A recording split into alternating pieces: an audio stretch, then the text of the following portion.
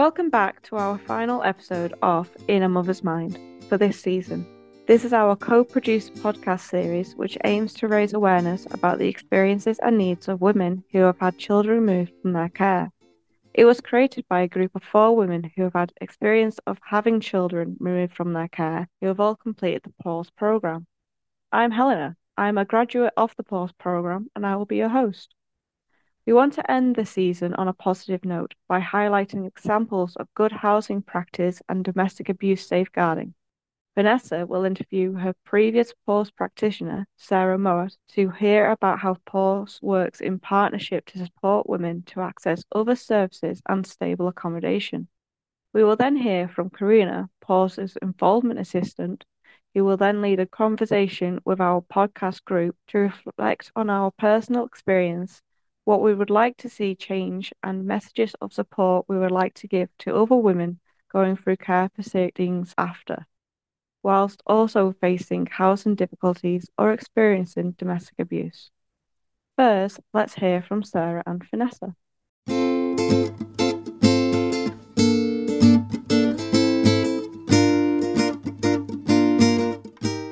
Sarah, would you like to introduce yourself and tell us a bit about your background and your expertise?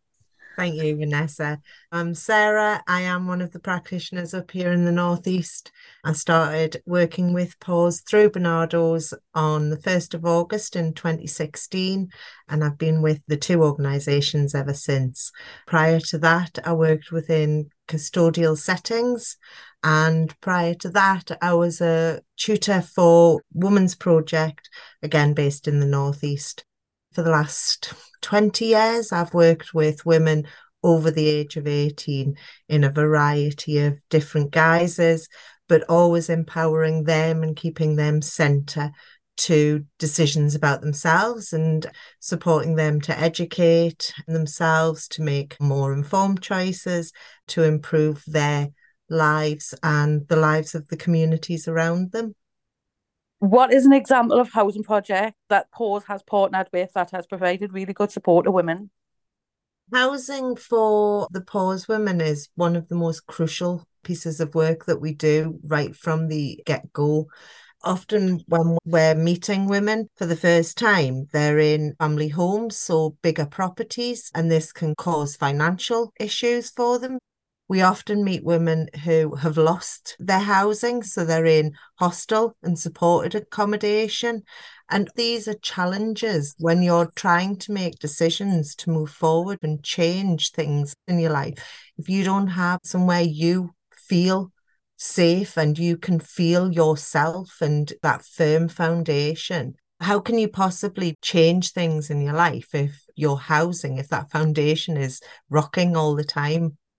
One of the areas that PAUSE has supported me to support women with is looking at what are their needs now as a birth mother whose children are no longer living with them. Their needs could be that they still want space and time to sort through belongings and look at what do they really want to keep and take with them, or what is it that they don't need anymore. PAUSE works very closely with local authorities, as does Barnardo's in the Northeast, to actually advocate for women and talk to housing authorities like, yes, at the minute they are in a 3-bedroomed home or a 4-bedroomed home, but at present that is where they need to be while they're addressing other areas in their life and trying to find their identities, this new way of living, and also what else is available for them. Because taking a woman away from where she has grown up, where her network of support is, to move to, even if it is just half a mile away, that can cause a challenge as well for the women. So housing is the foundation of making any changes in your life. How have the housing people worked with PAUSE to meet the needs for women who have had children removed from their care?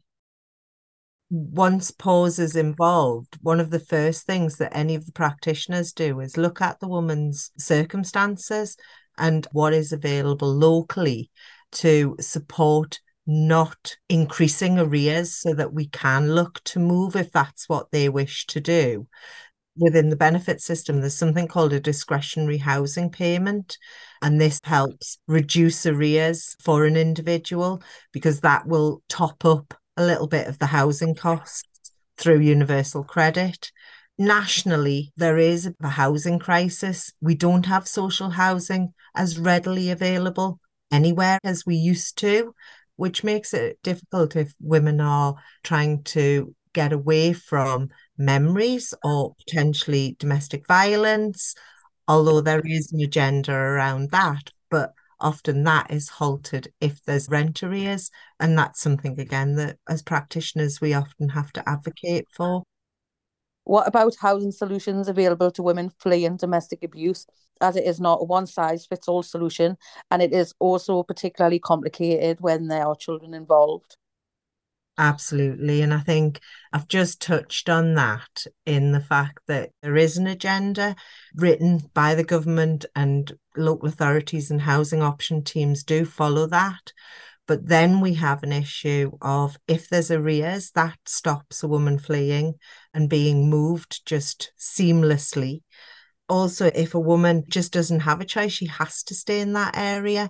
Her support network might still be in that area. And also, if children are nearby and she's still having family time with them, why would she want to then move 20, 30, 40, 50 miles, etc., away from her children who she is trying to maintain a relationship with?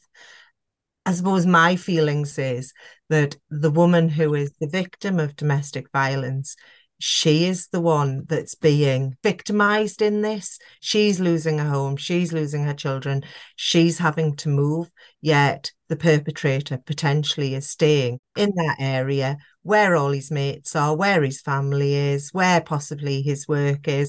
It feels unfair that she has to change her entire life, and yet she's been the victim here. I suppose a piece of good practice that happened a couple of years ago up in the Northeast was I was working with a young woman, and her property was a 3-bedroom property. Her children were now no longer with her. She had horrendous arrears, so local authority weren't able to move her. We set up a payment plan, but it was going to take 10 years at the very basic level. She was never going to get those arrears down enough to move. We put in a discretionary housing payment, a DHP, which was accepted by the housing team, which was fantastic.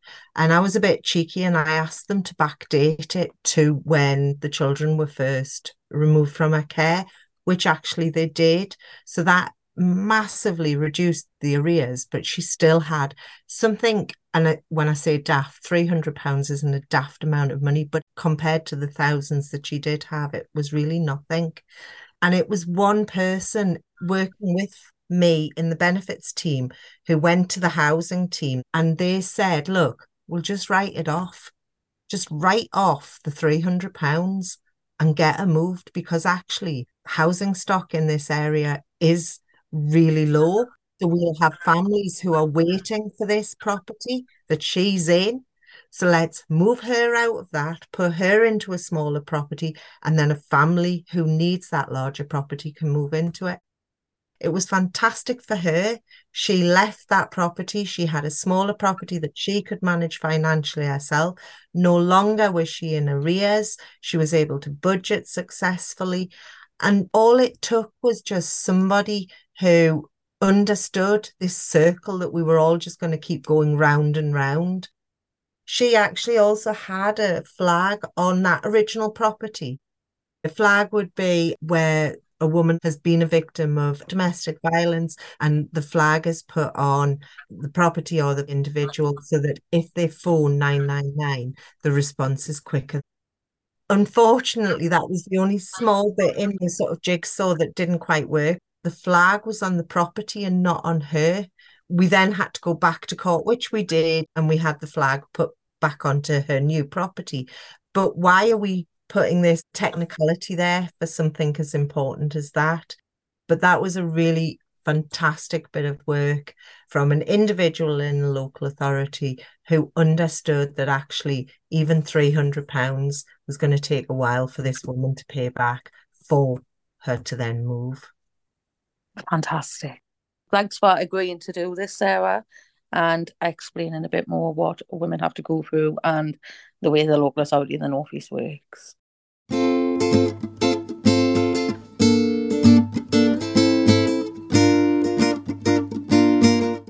Now I'm going to pass it over to Karina. My name's Karina and I'm the Women's Involvement and Communication Assistant at PAWS. This season, we spoke with various experts about how issues with housing and domestic abuse interact with care proceedings. I'm now here with the podcast group, Heidi, Helena, and Vanessa. We're going to reflect on personal experience and what we'd like to see change. We recognise that situations are different in different parts of the country, but we want to share experiences and information with other women who might be in a similar situation. Giving someone immediate access to a safe, affordable home gives them a stable foundation upon which to begin addressing other issues they face. But we know at PAWS that housing issues become even more complex when children are involved or when someone is experiencing domestic abuse. Thinking specifically about housing, what are the important things to think about when working with women going through care proceedings? Be reassurance for them to actually speak to the housing officers and just explain to them what's going on. It's knowing the right words to use. Because I'm dyslexic, my practitioner stepped in and helped out.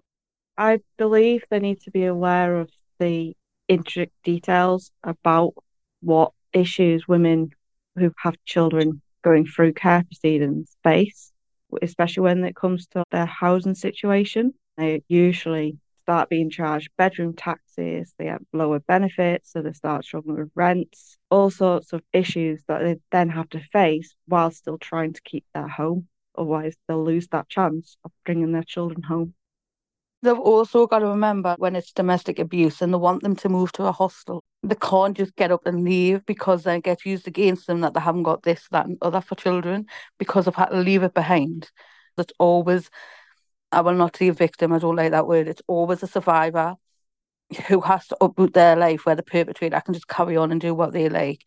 So then when you get put in a hostel or a safe place, we've got to start again from scratch. They have got to remember we've had to lose everything. And there's no real funding in place to help survivors in that situation to try and replace the things they've lost. Yeah, I totally agree. It's a traumatic situation that we're having to go through as women, and having to uproot and move everything can be very difficult. Sometimes it's a completely different area where you may not have some support network in that area. The reminders of your children are all over. You're conflicted. Do I move or do I stay? You need to move because once care proceedings is over, you don't get enough money to pay for the property. But then you don't want to move because it's the memories. My youngest had a chocolate handprint on my son's door and I refused point blank to move because I know that I would lose that memory.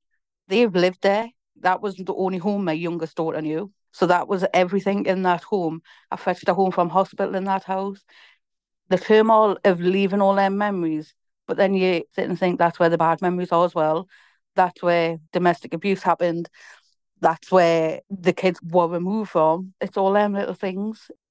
Yeah, I agree. I'm actually still in the property that I was in when I had my kids and when they were moved.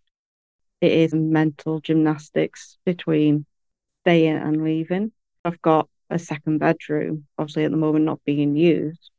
If I try and move, I'll only be housed in a one bedroom, which will then take away the possibility of when my kids do eventually start sleeping over. So I do feel trapped as well because I can't potentially get another second bedroom house.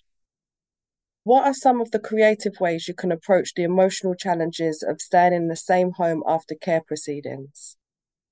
I redecorated the first month after the kids moved out, nearly the entire house except for their bedroom. I constantly tweak it to make it more and more how I like it. Because I used to just hide in my bedroom, so I didn't have to see the rest of the house. And now I spend more time in all areas of the house.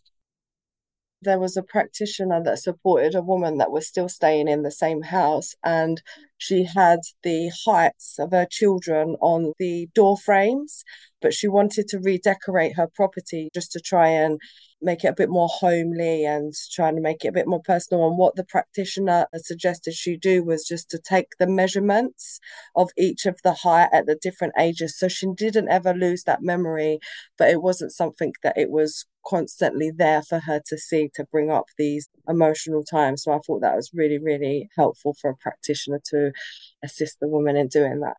My practitioner helped me get a grant, and now I've got carpet, I've got lino down and everything to get the house together.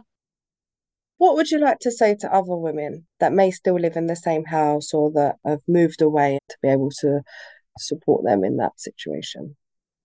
Do what's best for you in your situation. So if it's staying in the same house, find ways that it's easier for you staying in that house. But if you're having to move house, try and not feel guilty about having to leave those memories behind. When I'm downstairs, I think the kids are going to come down in a minute.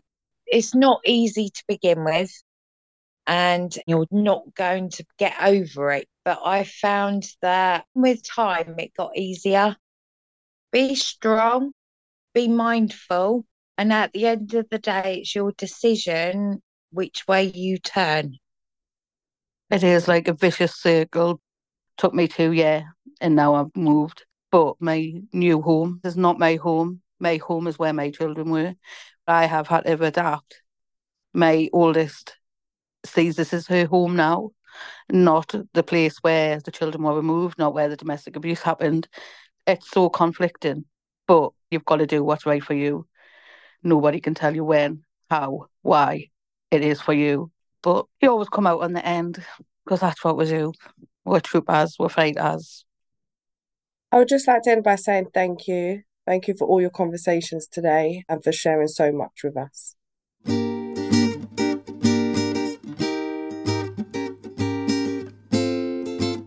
Thank you so much to Sarah and Karina for joining us for this episode and sharing their thoughts. And thank you for listening to our podcast. Our aim is to bring awareness to the unspoken housing and domestic abuse struggles of mothers across the UK going through care proceedings. We also want to send a message of support to other women that are in our situation so that they know they are not alone. We want to encourage them to seek support and make their voices heard. That's it for this series of In a Mother's Mind. We really hope you enjoyed these 3 episodes and we hope to be back with more episodes soon. In the meantime, if you want to find out more about Pause, just go to www.pause.org.uk or find us on Twitter or Instagram @pause.org. Until next time, thank you.